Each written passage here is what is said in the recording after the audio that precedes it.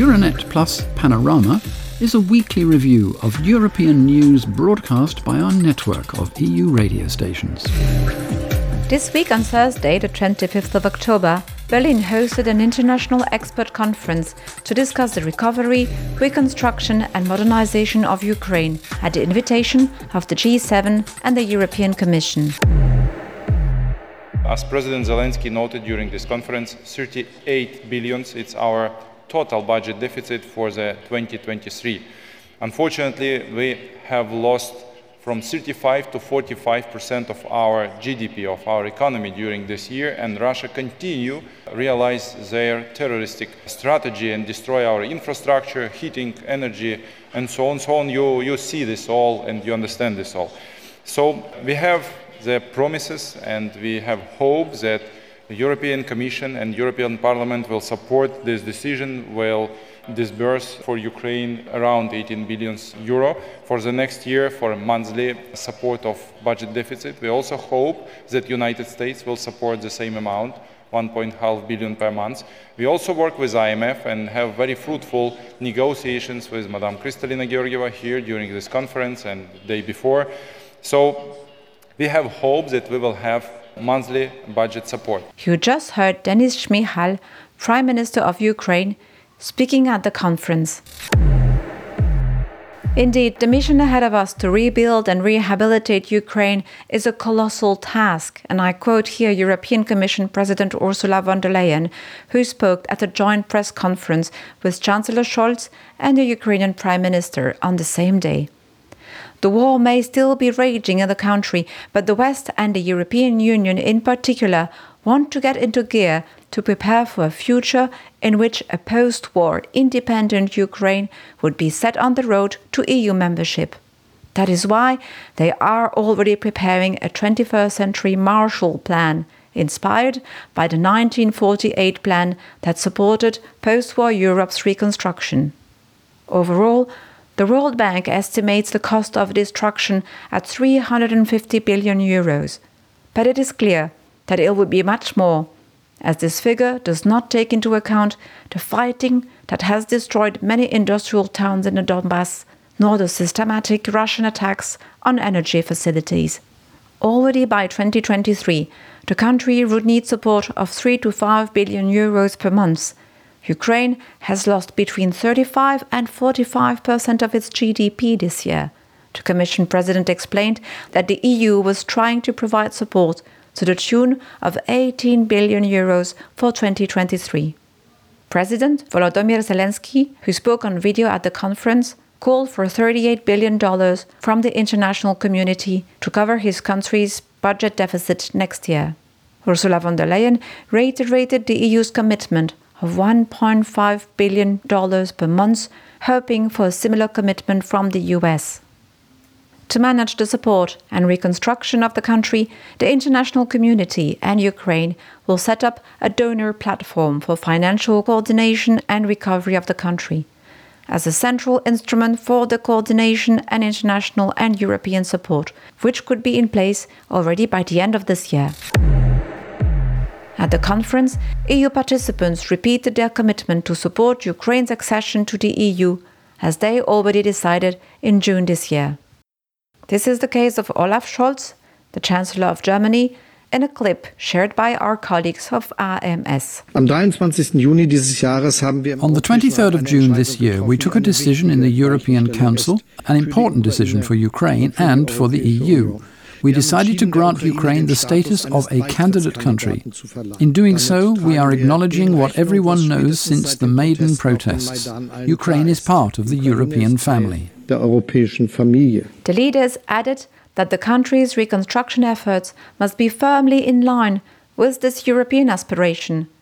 This would reset post-war Ukraine into a state that is a model for Europe, with laws and institutions to uphold the rule of law, to fight corruption, and with standards of good governance, to become a dynamic part of Europe's sustainable and digital future through Western investment. AMS reports. Respect for fundamental rights and the rule of law are essential features of the European Union. This and democracy are the basis for trust among member states. For this reform, the EU, Germany will be reliable partners for Ukraine. At the German-Ukrainian Parallel Economic Forum, German companies also discussed how they can help Ukraine recover. Some 2,000 German companies do business in Ukraine, companies that recalled the need for a more reliable, transparent and anti-corruption business environment. Renewable energy will be the energy of freedom for Ukraine. Denica Petrova, a project officer for Greenpeace Central and Eastern Europe, based in Bulgaria, told our colleagues at BNR. Моите колеги от гражданските организации, те също настояват за друг тип развитие, за зелено развитие. My colleagues from the civil organizations also insist on another type of development. We mean a green development, and all the energy infrastructure that is currently destroyed should not be rebuilt as it was, because there is no place for old infrastructure, for fossil fuels in the new Ukraine, in Ukraine after the war. The Ukrainian leadership is currently creating a plan for the rebuilding of the state. In the plan, in which there are over 900 projects at the moment, there is a possible similarity with the plan of Bulgaria, because the plan is quite backward. But if Ukraine wants to become part of Europe, as it has requested, and Europe wants to support Ukraine in its reconstruction, then Ukraine will really have to enter this framework of climate goals of another type of energy, biodiversity, nature protection. Друг тип енергия, енергетика, биоразнообразие, защита на природата. In fact, Russia's invasion of Ukraine has highlighted the urgent need to reform the global energy system, reduce Europe's dependence on Russia, and accelerate the energy transition, as Europe is committed to doing in Repower EU. The war has led to a complete reorientation of the global energy trade, leaving Russia in a greatly diminished position. The International Energy Agency details in a recent report analyzed by Es Radio Castilla y León.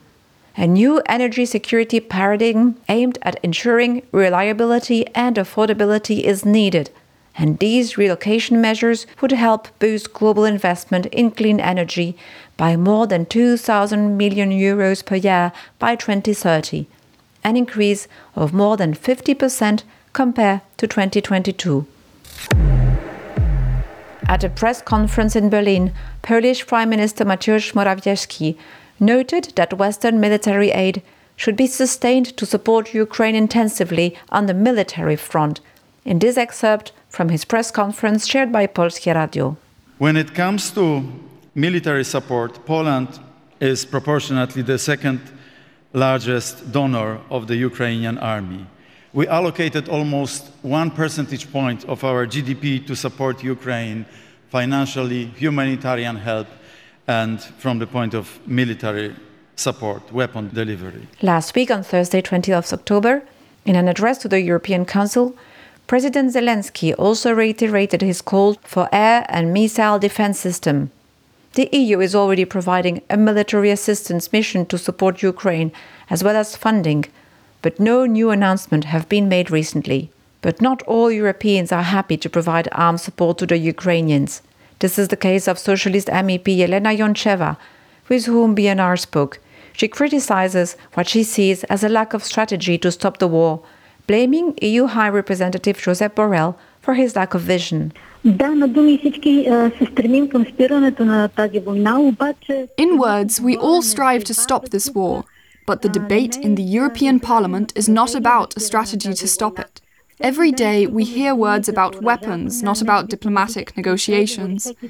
There is even talk of nuclear war, but not about a European strategy to stop the war. A month ago, I asked Mr. Josep Borrell, the EU foreign policy chief, what the strategy was and whether the EU even had a strategy to stop the war.